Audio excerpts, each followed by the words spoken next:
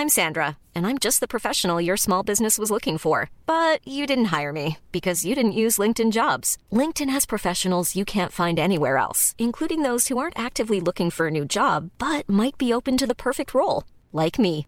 In a given month, over 70% of LinkedIn users don't visit other leading job sites. So if you're not looking on LinkedIn, you'll miss out on great candidates like Sandra. Start hiring professionals like a professional. Post your free job on linkedin.com/people today.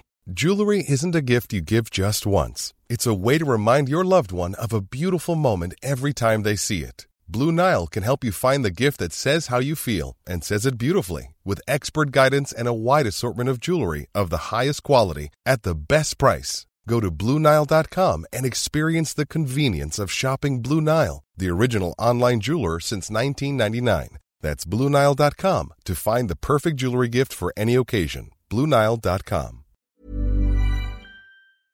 Hey, Danny. Had an idea for a special that we can do. Yeah.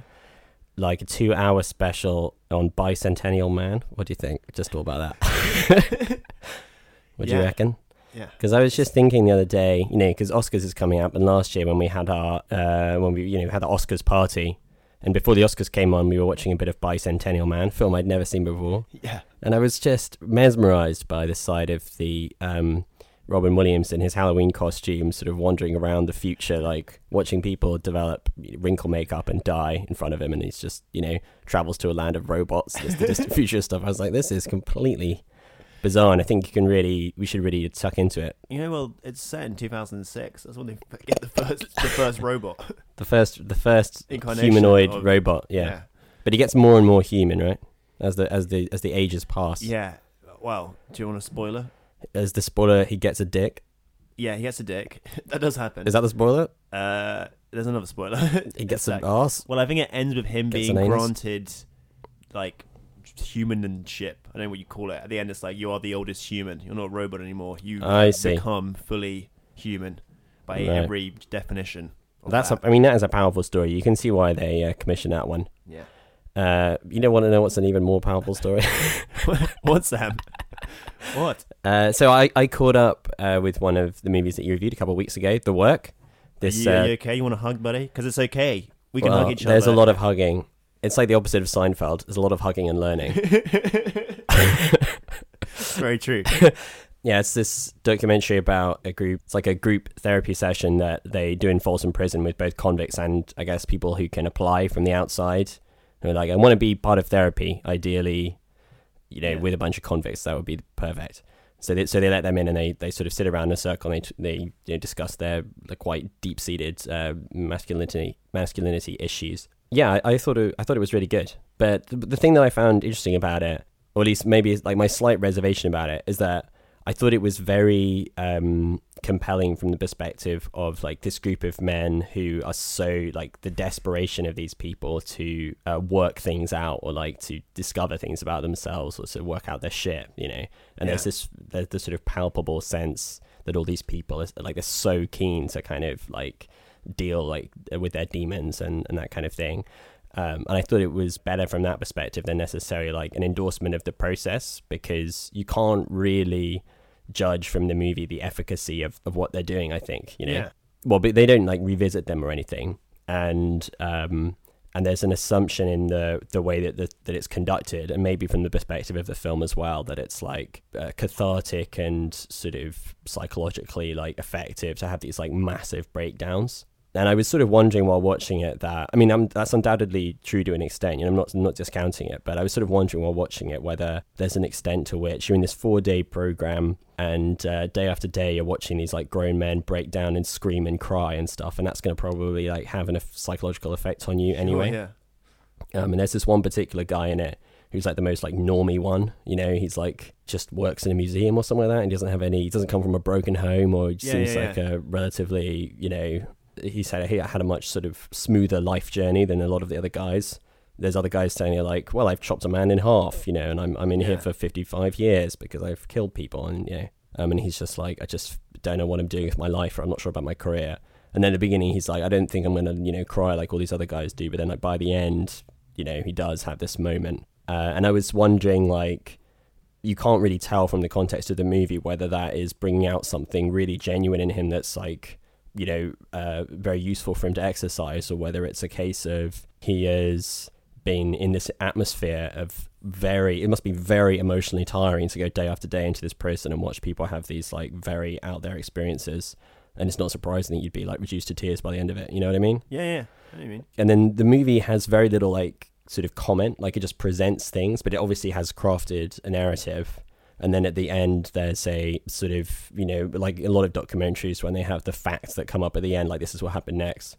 One of them says something like such and such a number of people have undergone this therapy work and then been released from prison, and none of them have returned, which is sort of it's like a tacit endorsement of the process. Yeah. So it's like there's a little bit of kind of editorializing at the end.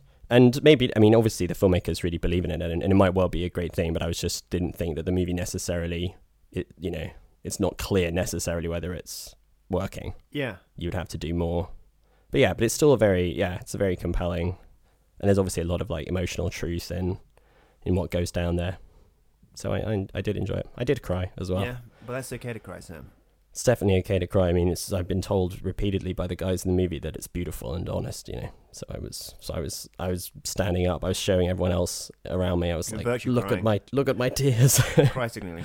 Yeah, I was cry signaling. Yeah, it would be quite funny if like, because in the movie people don't just cry, but they like properly scream and have like massive freakouts. And well, they haven't cried for like decades, right? It's all coming out. So it's so pent up. Yeah, I haven't seen it up. The prison. The one that I found like the most sort of interesting is this guy. He's called Brian, I think. He's just a complete dickhead. Yeah. He's just like an absolute asshole. He's like, if it was a fictional thing, you would have created him as just the obvious villain. He's like so obnoxious, and he just treats everyone like shit. And like everyone else has got this really open-hearted, like, you know, we're all brothers, like attitude, and he's just a prick. Yeah. And then there's this one bit where he is horrible to somebody, and that guy is like calls him out, and then he just absolutely freaks out in this epic way. He goes completely ape shit, and it's like, and then suddenly all these other guys around him are like, you know, I didn't like you before, Brian, but now I see you in a different light. You know, you're having to confront your difficulties, and it's like even absolute assholes have feelings. That's an important message of the film as well. Yeah. So good. Yeah. Good stuff. I've said my thoughts on that. It's very good. Maybe we should have a little film chat work session. Group therapy session. Invite our fans.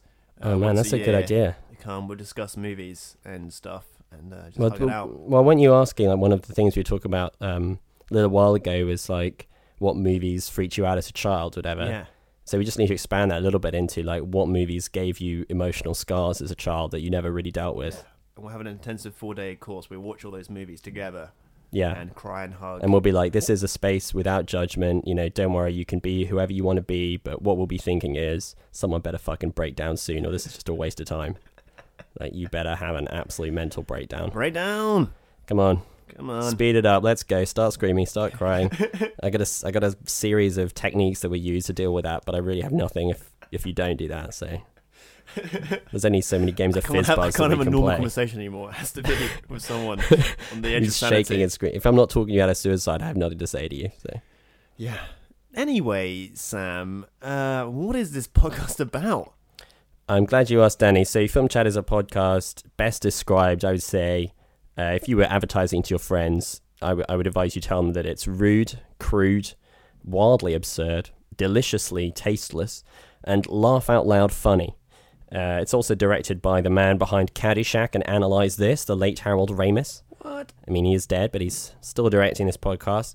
Danny and I are a pair of bumbling caveman types who are kicked out of our tribe of hunter-gatherers after Danny eats forbidden fruit from the Tree of Knowledge. We meet Cain and Abel, and then we sort of go on a road trip. We get captured by the Romans, and then we're sentenced to death by stoning in a scene which is in no way reminiscent of the life of Brian. A lot of people ask us why we've got Old Testament sort of Bible gags and also like Roman stuff. It doesn't really make a lot of sense. Our answer to that question is you obviously have no sense of humor and you have no appreciation for wildly absurd, deliciously tasteless comedy. Is what I would be saying if this was a podaptation of the film Year One, starring Jack Black and Michael Cera. Instead, it's a podcast in which we talk about and review films. I'm Sam Foster, and joining me, one of the rudest, crudest, most wildly absurd and deliciously tasteless men I know, Danny Moran. Ooh, that's me. On this week's episode, I review Coco, the latest sumptuous animation from Pixar, based around those most family-friendly of concepts, dementia and the crushing inevitability of death. And Sam reviews the latest album animation, Early Man, a quintessentially British creation that combines all the things we Brits love, such as football, whimsical jokes, and shitting on the French. Bloody French. Plus, we discuss whether Ridley Scott is actually any good, wonder what the proposed sequel to The Passion of Christ will be like, and express our extreme contempt about the recent news that there's apparently no Grindelwald Dumbledore felching scene in Fantastic Beasts 2. Fucking bullshit, JK. All of which should give me just enough time to tell you about my latest Facebook event. It's on February 16th. It's entitled Give Black Panther a solid 68% on Rotten Tomatoes, okay? I'm sick to death of the fucking Marvel fanboys giving inflated movie scores to films which are decidedly average to pretty good. And I'm equally annoyed by the bloody DC fanboys downvoting films which are pretty average and pretty good to getting lower marks. So I want everyone out there on all the forums, on the Rotten Tomatoes, on the IMDb's, just downvoting, upvoting, keeping it all very steady, all very level on February 16th as we sail towards some kind of normalcy. Don't you want it on 69%, Danny, so that everyone can say nice all the time? Yes, sorry. Correction, 69%. It's got to be the sex number for all the jokes that people can do after that. So yeah, get on it. I will get on that. I'll be the ringleader. You've convinced me it's a great idea.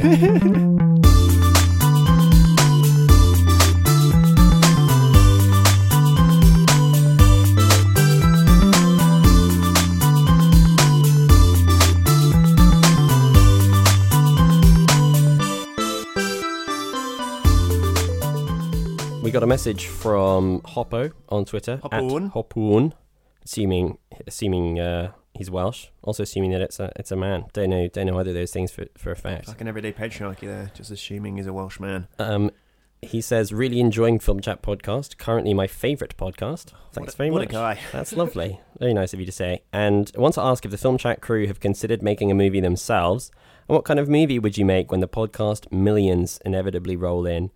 First of all, they have already rolled in. Danny and I are millionaires due to our podcast. Yeah. I don't know if you've heard any of the adverts they have on Acast, but every time you hear one, we get a big old check for tens and tens of thousands of pounds. So we're very rich. And the other thing is that we have already entered the filmmaking world.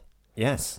We, Danny and I, did some filmmaking at school together. We've made a number of wonderful films. Some of them are on YouTube. Some of them are on YouTube. You can go and watch those. I was revisiting them recently, trip down memory lane to have a look at, what we looked like then, all our crazy hairdos and stuff like that. When you're like 15, 16, you're like, what if I don't get a haircut? I look fucking great. Well, then, yeah, what I don't get is, if anyone, our parents' generation were lucky in that they grew up at a time when it was cool to have big, shit-looking hair. So that, when you're young and you just don't want to get a haircut, that's also fashionable. Whereas we grew up at a time when that wasn't necessarily true. But I we just didn't. Yeah, I just had ridiculously long hair, but not like long as in I was growing long hair, just more like a sort of medium length haircut that had just grown out horribly. It's like I lived in an area where all the barbers had shut down, and I just couldn't get to one. But fortunately, I'm only in it for a bit, so it's not really that big of an issue. But yeah, our film multi-pack is available on YouTube. Yes, you can watch it. It's in about 15 minutes. It's about 50 minutes long. It's in 5 parts because back in the day, you couldn't upload a YouTube video longer than 10 minutes. It's in extraordinarily bad quality, fucking awful. So that's also a big part of it.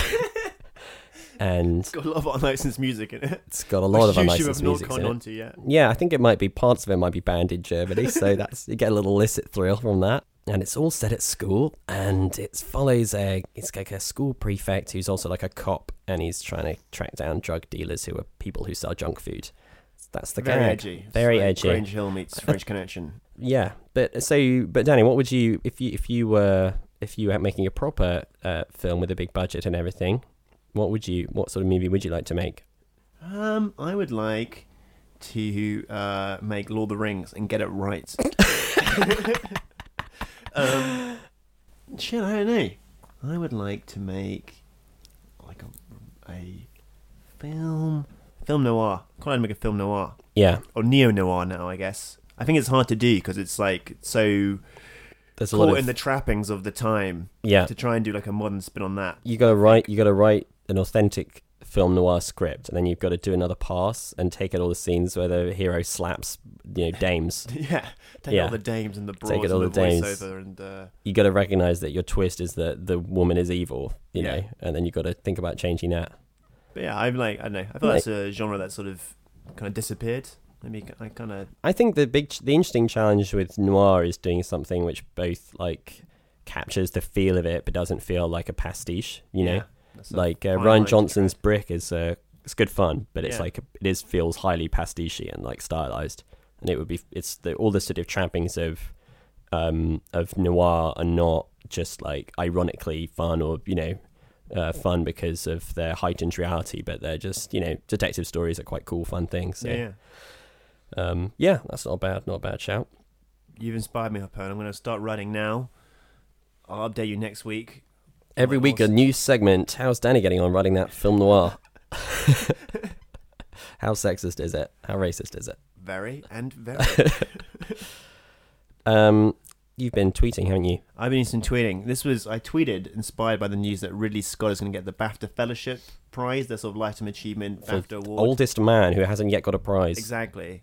And I tweeted the somewhat snarky question: out of the 25 feature films Ridley Scott has directed, how many are good? And people responded with the usual suspects like Alien and Blade Runner. Not the film The Usual Suspects. He didn't direct that. He didn't make that. He didn't make that. And I think Chris suggested Legend, which is a pretty fun movie. But I felt that like it kind of backed up my point, which I was sort of gesturing towards, which is that his batting average is pretty low.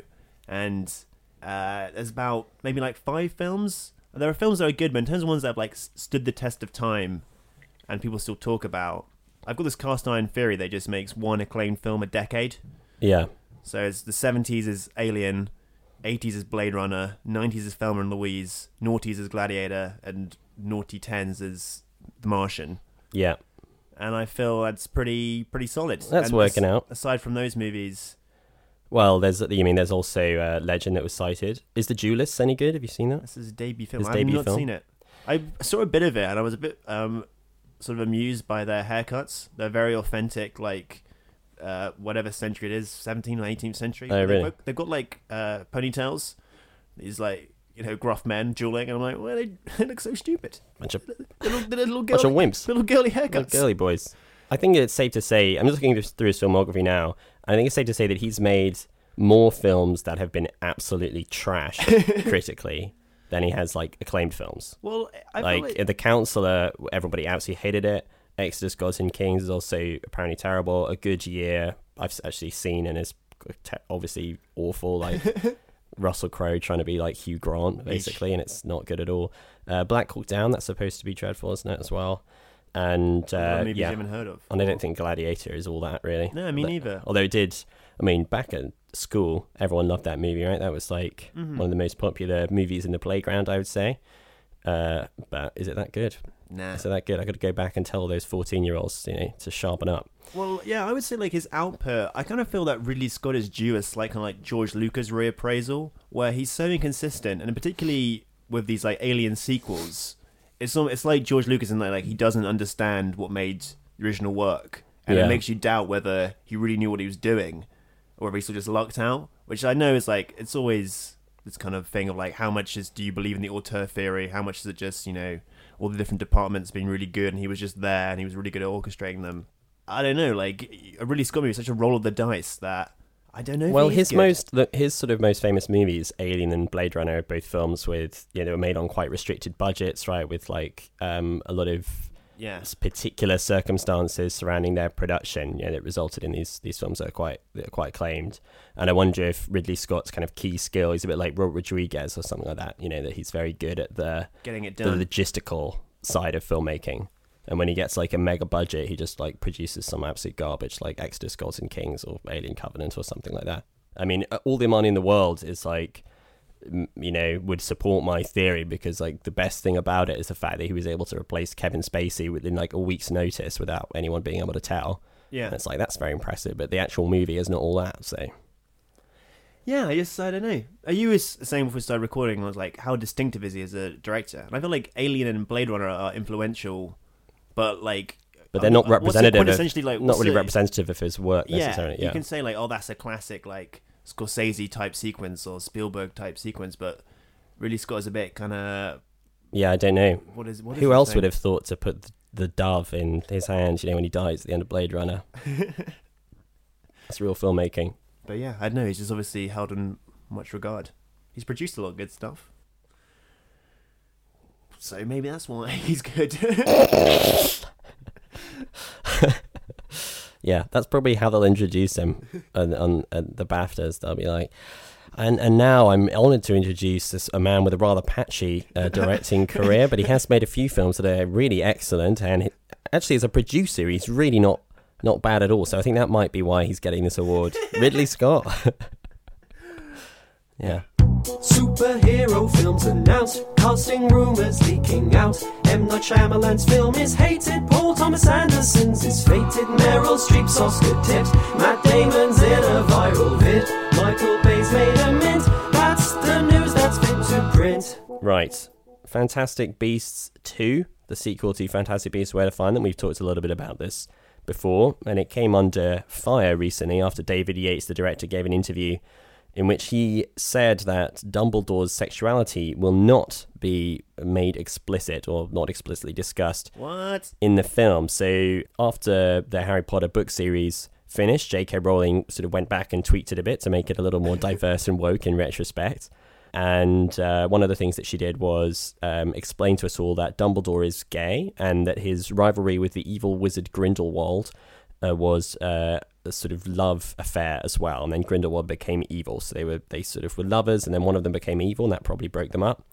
And in this prequel film that they're making now, he is going to be the chief villain, Grindelwald, played by the domestic abuser Johnny Depp and actor Johnny Depp, and collection of bangles and scarves and sort of drug addict. Whereas Jude Law is playing Dumbledore. And so this will be taking place, given the first movie, when Grindelwald is obviously already an evil Nazi terrorist type. And therefore, in their shared histories will be this, according to, the Rowling canon, she's written the new movie, they'll have this like shared romantic history. And so it does seem rather odd that that would not be a factor in the movie. Like if they had been lovers and, had this torrid love affair, you think that would have some relevance to the way they interacted, Yeah. I mean, not necessarily they're going to be like blowing kisses at each other all the time or like getting visible erections, but you'd think that it would affect their dynamic in some way. Yeah. And like the David Yates interview was kind of funny because he was like, well, all the fans know that going in, so, we don't really need to talk about it. Like, and yeah, it's disappointing, really. I've my opinion of J.K. Rowling has sort of gone down and down over the years. Yeah. And I'm just another person for whom Twitter has been disastrous. Yeah. She's just stuck in the 90s, politically and culturally. She just can't escape 1995 or whenever Harry Potter was set. And, it's something a bit distasteful about, like, normally making one of your characters gay and then not at all making that clear. It's like, he could equally not be gay then. Yeah, absolutely. He's either gay or he's not. Yeah, it doesn't, make your story, more woke or like progressive if you just label a character after the fact. You're like, oh, they're gay. They're gay, by the way. Yeah. And this ancient man with his shriveled genitals that he has no interest in sex now, but he was, and he was gay. Don't worry about it. Don't worry about it. A lot of people criticize me for having no gay characters, but the old man's gay, and the Phoenix is gay. The sword is gay as well. Any character that can't fuck is gay. The Sorting Hat. Fucking gay as the day is long. That's Sorting Hat. Yeah. But obviously there was a lot of furore on Twitter about it. But I saw a lot of people making this very astute point that, having in a mainstream blockbuster like Fantastic Beasts, where it's just being sold on the Harry Potter thing, it means that it has an opportunity to have LGBT characters, and it's like he's not even the main character, so it'd be the easiest way to have a mainstream fictional gay character for like a mainstream audience, and that's to be a good thing. And like pointing how Star Wars has successfully transitioned from quite Anglo-Saxon inclusive fanboy thing into this progressive open world where everyone can sort of see themselves in it. I mean, it hasn't got every demographic, but it's making strides. Yeah. And Harry Potter is continually just like white as fuck and like heteronormative, and you know, it's so at odds with like J.K. Rowling's like sort of new age hippie tweets about, you know, love and acceptance. And it's like, well, just put your fucking money where your mouth is, J.K. It's like, it's one of those things that reminds you where these boundaries lie. The idea that they would shy away from making Dumbledore gay makes you realize that it would be a good idea to do that. You know, if it would be like weird to have Jude Law as like a man who's like obviously attracted to other men, and they'd be nervous about doing it, then it's like a sign that we obviously have not made sufficient progress in this area. Rowling had quite a funny tweet about this. She said, obviously the angle on this is like she got too many angry tweets from fans. That's always that's like the first line of defense is like, a lot of people are criticizing me, but you don't know what it's like to be a public figure who gets, you know, yelled at. So she tweeted, being sent abuse about an interview that didn't involve me, about a screenplay I wrote, but which none of the angry people have read, which is part of a 5-movie series that's only one installment in. You're a writer? Copy edit your tweets is obviously tons of fun, but you know what's even more fun? And then she just posted a gif of a guy muting. He's like pressing the mute button on his remote. I do like that. I think you point out, like, before the defense, like, it's only 1 movie in. There's five films. You haven't seen the title of the 3rd film? It's very, very gay, that one. So don't. A lot of the fans are angry about. Well, you won't. You'll be. I want to see your face in 2025 when the 5th film comes out and it's just fucking packed with gay obvious activities. From fucking the first scene to the last. The other thing I really like about this is like the idea, like, it's not explicit. So like, what does it like mean then? Like, has he just like got a Judy Garland LP or something up in his office, or like, there's like a few hints that he's gay. Have you read what was this Nightwood by Juno Barnes? It's my favorite book. Yeah. I mean, I was trying to think what's like the most sort of gay culture that you can. Have you read Oranges and the Only Fruit? It's my favorite book. Okay, Dumbledore, a bit off topic. Yeah. You see Moonlight, it's brilliant. Oh, hey, goodness, in the past, isn't he? Unless he went into the future and watched it, came back. Well, they're still in a world of magic, aren't they? Do whatever he wants. Why can't he go to the future and watch Moonlight? Just win an Oscar one day. Yeah. So anyway, to conclude, boo to Rowling. Boo to Rowling. Boo. Boo. So talking of somebody who has a somewhat checkered past about respect, how do I segue from JK? Someone else whose reputation has declined over time. Declined in time. Mel Gibson, even though he still be rehabilitated, right? He was in Daddy's Home 2. He did Hacksaw Ridge. He's been forgiven. Yeah, maybe.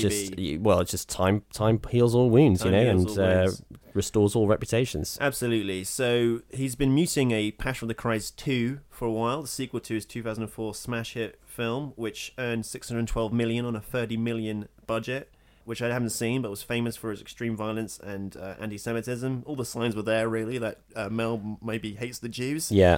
And he's going to do a follow-up about Jesus post-death. Yeah, post the second coming. Coming. The first during the first coming, but the second time he turned up then. Yeah. And Jim Caviezel is going to reprise his role as Jesus Christ, and he gave an interesting quote about the project. He said, "There are things that I cannot say that will shock the audience. It's great. Stay tuned. I won't tell you how he's going to go about it, but I'll tell you this much. The film he's going to do is going to be the biggest film in history." It's that good. Wow, that's quite a statement, isn't it? You couldn't say that about Early Man or Coco, could you? It's not the biggest film in history. Not the biggest film in history. So that's going to be something. The Passion of the Christ, probably one of the weirdest films made in recent times. The whole thing is in Aramaic and classical Latin. Yeah. It's mostly just scenes of Jesus being tortured. Like, I was reading a couple of reviews of it earlier today, and it's all like, they're saying how it's like shot like a horror film, basically, and he's always being chased by the villainous Jews. Yeah, it's an odd one. I don't know.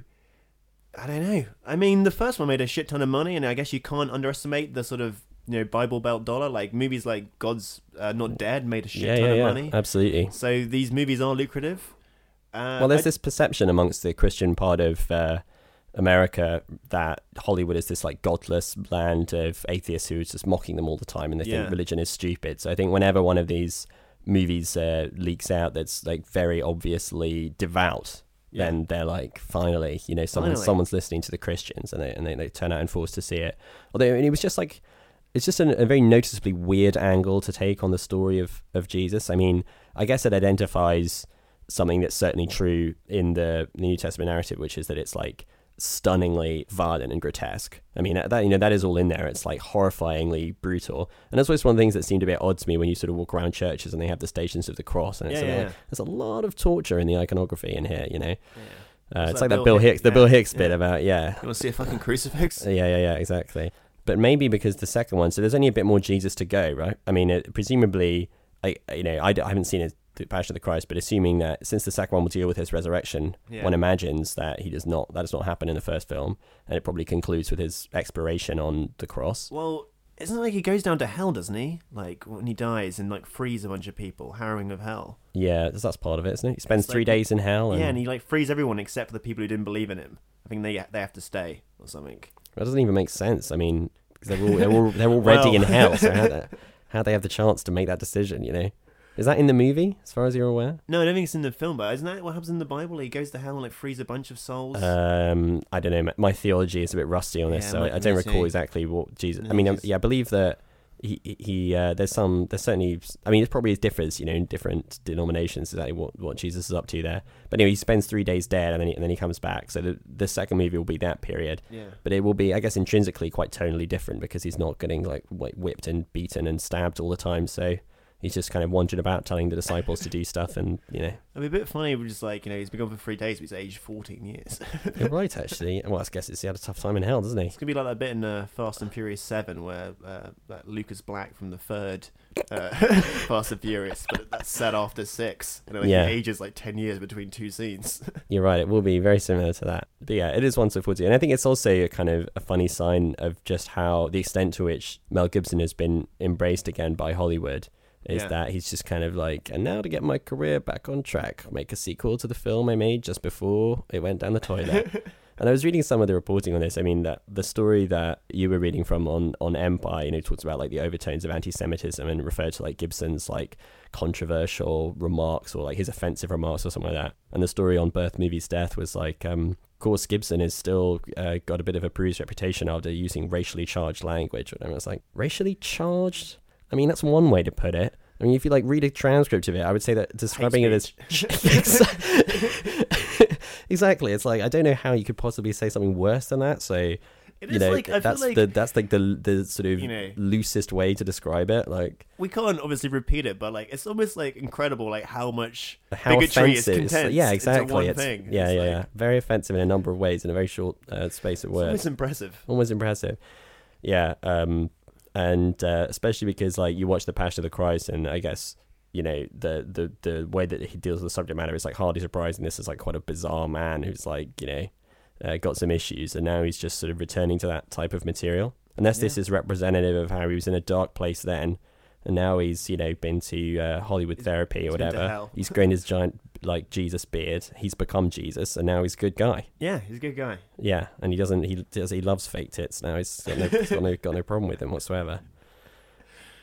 Well, you know, that'll be fun. That'll be fun. Fun to watch. Can't wait to watch the biggest film in history. Bold claim, Caviezel. Quite excited to see the biggest film in history there. And now for Danny to review a film he recently saw. Was it staggeringly brilliant? Was it ass-clenchingly poor? How did Danny form a judgment? We're about to hear his thoughts. If he does a rubbish job, then Sam will tell him off. So Coco, this is the latest film from Pixar Studios. This one directed by Lee Unkrich, who previously directed Toy Story 3. Remember that film? You were emotionally devastated by it? He's back to emotionally devastate you again.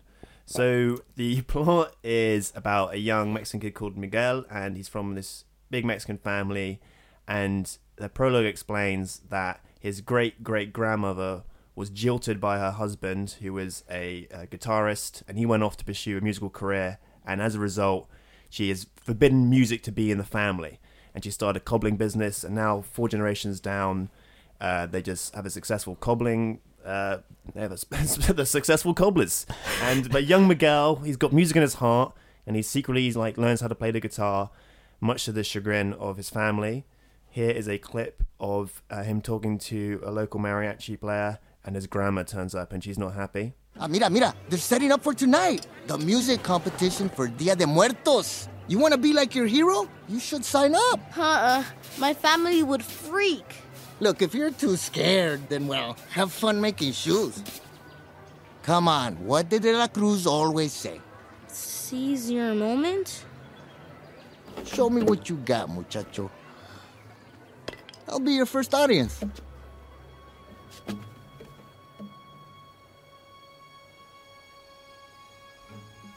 Miguel! Abuelita! What are you doing here? You leave my grandson alone. Doña, please. I was just getting a shine. I know your tricks, Mariachi. What did he say to you? He was just showing me his guitar. Shame on you. My grandson is a sweet little angelito querido cielito. He wants no part of your music, Mariachi. You keep away from him.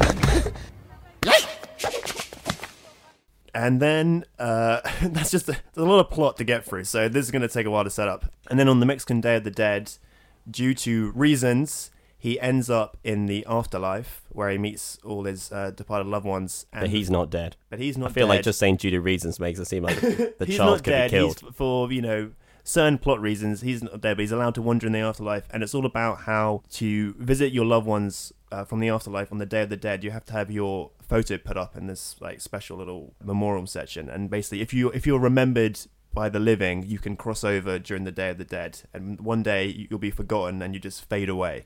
And it becomes this sort of quest while he's like wandering through the sort of underworlds, and he's got to find his way back home, but also he's got to convince his family that music is okay because they all have they've lost it out from their hearts. Exactly. Yeah, so this was really good. I thoroughly enjoyed it. I would say it's probably like mid-level Pixar, but that is still mid-level Pixar is, better than most things are, and most things are. It's better than most things. And it is like a really beautiful looking movie, and I think it's like become, just easy to undersell how beautiful the animation is in Pixar, and to a certain extent, the animation industry is sort of metabolized around Pixar, or like people are trying to like reach its levels. Yeah, but I still think they're always like a cut above most things. And the creation of the underworld is really inventive and beautiful, and it's a very cool depiction of death, where it just seems to be like a constant carnival.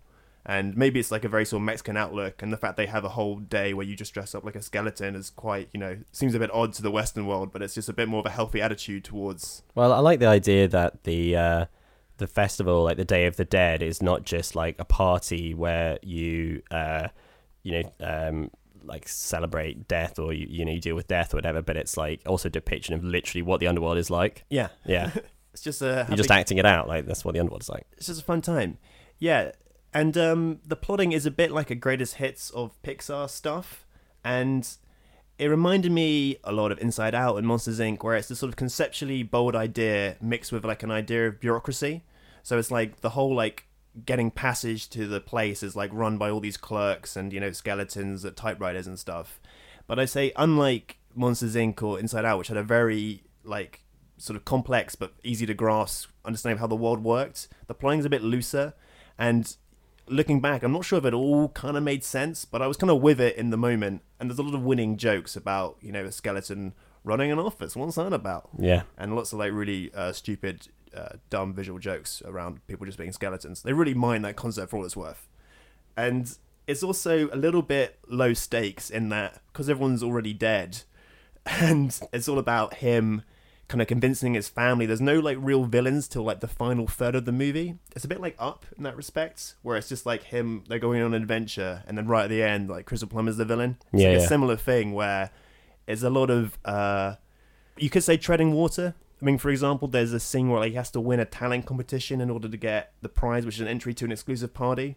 But whether he wins or loses that competition doesn't really matter in the grand scheme of things. Right, looking back, you're like, well, nothing he really does in the first half of the movie pays off. But it was just fun being along for the ride.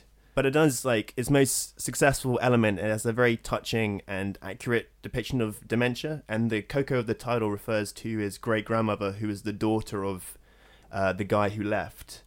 And in the final stretch of the movie, it kind of ties together the main themes, which is like the power of music and also the idea of memory. This whole idea, like, you live on if you're remembered.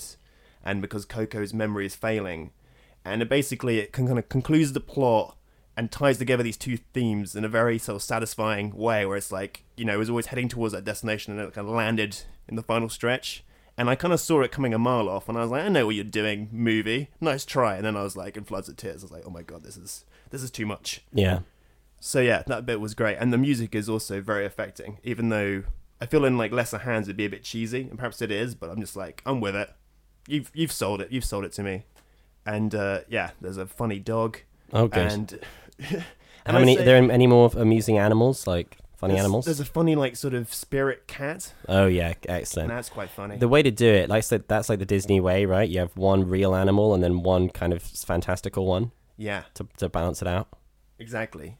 Yeah. So I would say it's well worth a watch. It's like maybe not quite as, I feel on paper it's attempting to be something like Inside Out, which is like the sort of very conceptually bold idea mixed with a sort of the kind of Pixar thing of like going on a journey, odd double act. Like Miguel like joins forces with this sort of skeleton called Hector, who like needs to be remembered or he's going to fade away. And it's not quite up there with the heights, but at the same time, it's just still really, really good. Cool. Sounds good, man. So I would heartily recommend. It's better than most things. Looks like Sam's got a film to review. He's just getting ready now. Hey Sam, here's a few tips for you that I hope are gonna help you out. You gotta come prepared, try not to rush, speak directly into the mic. Don't sort of use filler words too much, and try to avoid talking total shite. Okay, start reviewing now. I went to see my own child's film, Early Man. This is the latest film from Aardman Animations of Wallace and Gromit fame, and also behind Shaun the Sheep and various other projects. Chicken Run. Starring that anti-Semite, Mel Gibson. Mel Gibson, yeah. So this is their latest project. They've done a few like computer animated ones, but this is one of their ones which is classic stop motion claymation. Their wheelhouse. Great. Exactly what you want. I feel like I am the target audience for this film. I went to see Shaun the Sheep by myself, and I had a great time in the cinema, and I grasped it on a much deeper level than the fucking idiot 4-year-olds who comprised the rest of the audience. And so this one I also went to alone. I didn't want anyone else disturbing my Aardman experience. And anyway, I'll set up the plot. so it's got a slightly strange concept. It's like set in the prehistoric era, sort of caveman times, but it's not like particularly concerned with, you know, historical accuracy or anything. Obviously, it's just a collection of ideas, basically. So wait a second, it's not historically accurate. Well, if you get angry at the beginning because there's dinosaurs and humans alive at the same time, you know, you just gotta push through that one. Past it. So there's a caveman tribe, and there's a cheeky little lad called Doug who thinks that they can do anything, but they're all a bunch of blundering idiots. And at the beginning, they get pushed out of their valley by some Bronze Age people who are sort of pushing out the Stone Age. They're like the Bronze Age industrialists kind of a thing. Yeah. And then in order to get back their valley, they need to play a football match against the Bronze Age people. Of course they do. So they've all got to sort of train to play football. They don't know football before, but their ancestors, as is set up in the prologue of the movie, were football players. So they have a sort of football playing past they can tap into. Sure. Here is a clip of Doug, who's played by Eddie Redmayne, doing his absolute best schoolboy voice. He sounds just his normal voice, isn't it? Yeah, but he's really going for like the schoolboy thing in this one. He sounds a little bit like Pinky from Pinky and the Brain, just with like a less sort of. He doesn't ever say narf. Narf. Yeah, but anyway, so here he is talking to his other friends about football. He's made this deal to play football. The leader of the Bronze people, he says if we play this game and beat them at it... Nice tight shots. Oh, Mum. We can have our valley back. That's what we want. And if we don't beat them? Then, he said we'll spend the rest of our miserable lives working down a mine. No!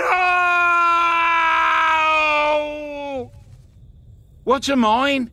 So I would say slightly disappointed in this, no. But I imagine the children probably had a great time. The children, but my good opinion is the most important thing, and I thought it was not one of their best. No, it was a very entertaining but extremely slight, and I would say that the main thing that I took issue with is that there's a bit of a lack of the visual inventiveness or like the visual wit that has characterized some of their other movies, particularly Shaun the Sheep, which was packed with like absolutely hilarious visual gags like every second. And you're then known as well, like a lot of that Wallace and Gromit stuff, there's loads of stuff going on in the frame all the time and that kind of thing. Yeah, sort of Chaplin-esque, sort of like... Yeah.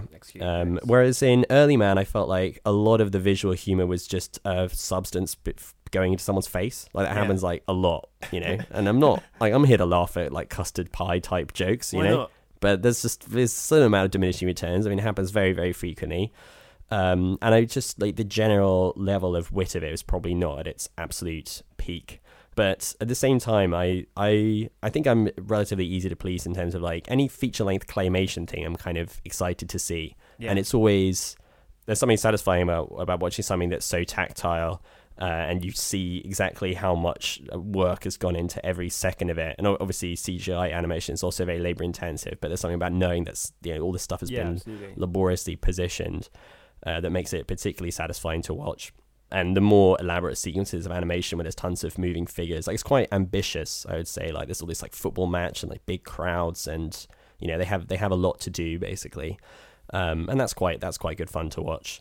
But I mean I've sort of I don't know how much to say about it exactly, because how's the voice cast of it? Isn't that Tom Hiddleston? So it's got a very, very starry voice cast. Yeah, so Tom Hiddleston is in it, Eddie Redmayne is in it, and I find that odd as well. It's like what, like why, like these sort of two like ultra posh guys who are in everything now. But isn't Tom Hiddleston doing like a French accent or something? Yes, he's playing an evil Frenchman. He's got Lord Nuth. I mean, like a lot of the comedy felt a bit like faded Monty Python-esque stuff. Yeah. A Frenchman who is a lord of football and he went to play that football. You know, it's all a couple of degrees away from your father smelt of elderberries and stuff like that.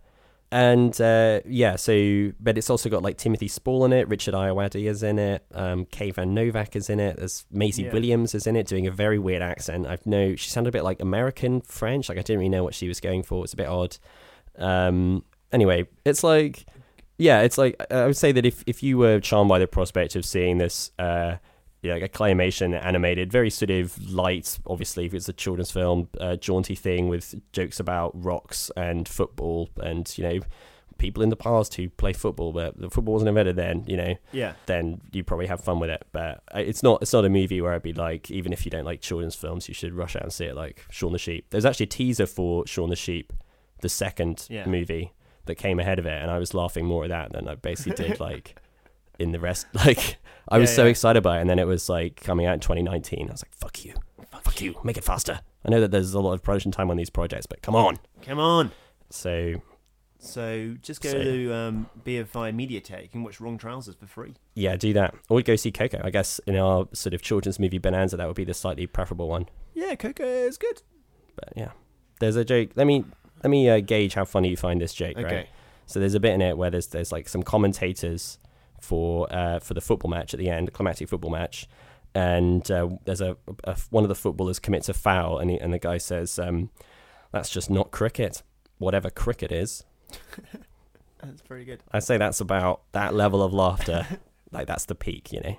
It's kind of funny. Okay, it's kind of funny. Yeah, it's kind of funny. I'll watch it when it's on, like, you know, Boxing Day in 3 years' time. Exactly. Yeah, it'd be perfect for that kind. Hiring for your small business? If you're not looking for professionals on LinkedIn, you're looking in the wrong place. That's like looking for your car keys in a fish tank. LinkedIn helps you hire professionals you can't find anywhere else, even those who aren't actively searching for a new job but might be open to the perfect role. In a given month, over 70% of LinkedIn users don't even visit other leading job sites. So start looking in the right place. With LinkedIn, you can hire professionals like a professional. Post your free job on linkedin.com/people today. My favorite film stars Bridget Bardot. She's the queen, but she wants to be in radio. So she starts a podcast with her friends, and the terrorists try to stop her, but she beats them in the end. Okay, we've been joined by a guest. It's our friend James Andrews, friend of the show. Hi guys. Hi James. Hello. James, you're sitting quite far away. You want to nudge in. Lean in. When you laugh at all the gags that we make, it's got to be audible. Like a good feminist. Leaning in. An ally. So, James, earlier we were talking about the Passion of the Christ sequel, Passion of the Christ 2, which Jim Caviezel has been promoting. The news headlines saying that he will be returning as Jesus. Jesus is coming back for Passion of the Christ 2, The Resurrection. Is this a real thing? Yeah, this is 100% real. And I was looking into this a little bit. So it's going to be written apparently by this guy Randall Wallace, who's the writer of Braveheart. So he's worked with Mel Gibson before, and also, but like another thing that he did in his career is make this film called Heaven is for Real, which he wrote and directed in 2014, and stars like Greg Kinnear and a couple of other familiar faces. That actor who played Sandman in Spider-Man 3, remember that guy? Thomas Hayden Church. That's the man. He's in it also. And Heaven is for Real follows a little boy who has a near-death experience and then enters heaven and returns to tell his family that he's been to heaven and stuff. And they're all like, I don't believe you haven't been to heaven, have you? And he says things that prove he's been to heaven. The boy is called, and this is a sign of great screenwriting, prepare yourselves, he's called Colton Burpo. These all sound like fundamental Christian names. Burpo. Do you think the Burpo family, you'd be like, their surname is like a Marx Brothers first name for some reason? It's very strange. So Colton Burpo is, he's been to the afterlife. What do you see there? It's something like he shows his. There's like, what is it? Oh yeah, that's right. He knows his mother's had a miscarriage, and he's like, "Mommy." In the future. No. He's like, no, because he's met the miscarried infant in heaven. Jesus. So fucking dark. Yes. So what's the mum's reaction? Have you seen this film? I know. I've already watched the trailer for it. Okay. Maybe we can play a bit of it in a second. But he's like, the kid is like, "Mommy, I've got a sister." And she's like, "Of course you've got one sister." And he's like, "No, I have two sisters. You had one who died in your tummy." And she's like, "Who told you a sister died in your tummy?" And he's like, "I met her in heaven. She's really nice." Sure isn't anti-abortion message in there as well? I would say there is, James. I think you might have picked up on one of the underlying themes here. Life begins at conception, and if you're bored, you just go straight to the fucking afterlife, hang out there to be visited by anyone who gets a near-death experience. You have a conversation with them. The mum's going straight to hell. Yeah, that mum is going to hell immediately for not looking after her pregnancy correctly. Drinking. Jesus. Yeah, I know, it's so fucked up, isn't it? But it's like, it reminded me a bit of God's Not Dead, in that it's like these religious movies, like they're always like trying to fulfill these like dictums of having to, like, these religious criteria, like they've got to tick off these certain boxes of religious truth, but like in so doing the sort of moral compass goes completely out the window. So they have these like insane, like the scene of the atheist professor dying at the end of God's Not Dead, and then having like a deathbed conversion, and everyone's like, what a great thing to happen. He gets like hit by a car and he's like, "Now I believe in God." And they're like, "Good, see ya. You just made it." They just kill him off because he didn't believe. And this I would say this is probably not the most sensitive treatment of miscarriage ever in a movie. But yeah, so I just thought that's a little tidbit. I guess if you want to know what Passion of the Christ 2 might be like, check it out. Heaven is for Real, 2014. Greg Kinnear. Watch it. What's that director's name again? He's called Randall Wallace, I believe. Do you get the John writing Braveheart because it's about William Wallace? Like, had the same surname. Get me a Wallace. And he was just available. Gibson demanded a Wallace for this film. Yes. So we got to go watch The Boss Baby with James now. Yeah, James is here because we're all going to watch The Boss Baby together. So we'll report back next week about Oscar-nominated The Boss Baby. See if it's worthy of that accolade. Tune in for that review, and also the review of Phantom Thread, the last Daniel Day-Lewis performance. Does he go out on a high, or is he just like really fucked it right at the last movie? Is it a beautiful tapestry, or does it unravel? I don't know, something like that. Something along those lines. Yeah, we've seen it already, but we just need a bit more time to gather our thoughts. I spent too much time writing my extremely in-depth review of Early Man, just really unpicking all the themes of that. So we haven't thought enough about Phantom Thread. Anyway, until then, see you next time. James, thank you for being here for about 2 minutes. Thanks, it was a nice surprise. All right, see you next time. Bye. Bye. Mommy? Yes, Colton? Did you know I have a sister? You didn't know that Cassie's your sister? No, I have two sisters. You had a baby die in your tummy, didn't you? Honey, who told you I had a baby die in my tummy? And In heaven, this little girl came up to me. She told me she died in your tummy.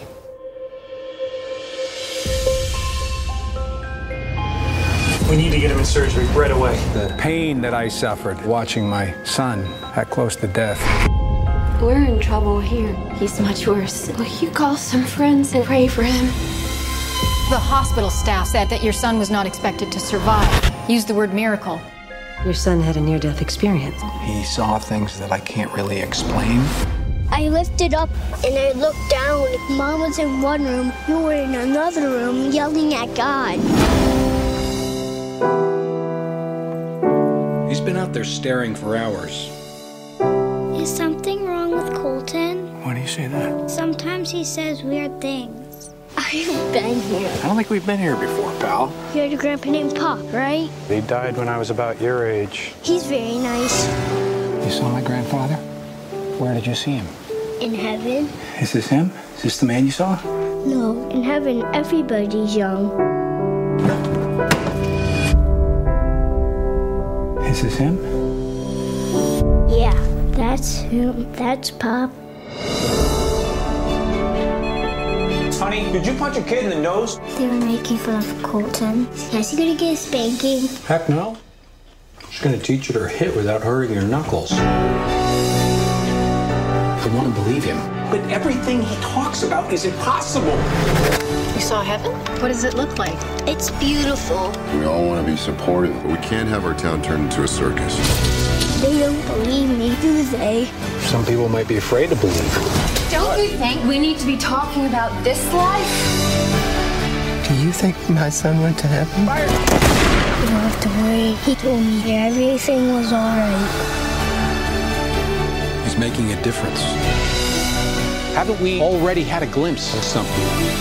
From the first cry of a baby, the courage of a friend, the love of a mother, a father, I see it, so I believe it. Do you?